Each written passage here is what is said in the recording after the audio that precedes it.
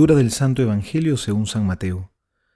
En aquel tiempo Pedro preguntó a Jesús: Señor, ¿cuántas veces tengo que perdonar las ofensas que me haga mi hermano? ¿Hasta 7 veces? Dícele Jesús: No te digo hasta 7 veces, sino hasta 70 veces 7. Por eso el reino de los cielos es semejante a un rey que quiso ajustar cuentas con sus siervos. Al empezar a ajustarlas, le fue presentado uno que le debía 10.000 talentos. Como no tenía con qué pagar, ordenó el Señor que fuese vendido él, su mujer y sus hijos, y todo cuanto tenía, y que se lo pagase. Entonces el siervo se echó a sus pies, y postrado le decía: Ten paciencia conmigo, que te lo pagaré todo. Movido a compasión, el Señor de aquel siervo le dejó en libertad y le perdonó la deuda. Al salir de allí, aquel siervo se encontró con uno de sus compañeros, que le debía 100 denarios.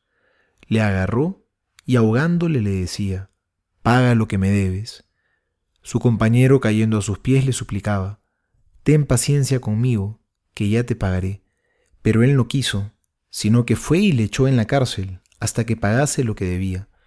Al ver sus compañeros lo ocurrido, se entristecieron mucho y fueron a contar a su señor todo lo sucedido. Su señor entonces le mandó llamar y le dijo: Siervo malvado, yo te perdoné a ti toda aquella deuda porque me lo suplicaste. ¿No debías tú también compadecerte de tu compañero, del mismo modo que yo me compadecí de ti? Y encolerizado su señor, le entregó a los verdugos hasta que pagase todo lo que le debía.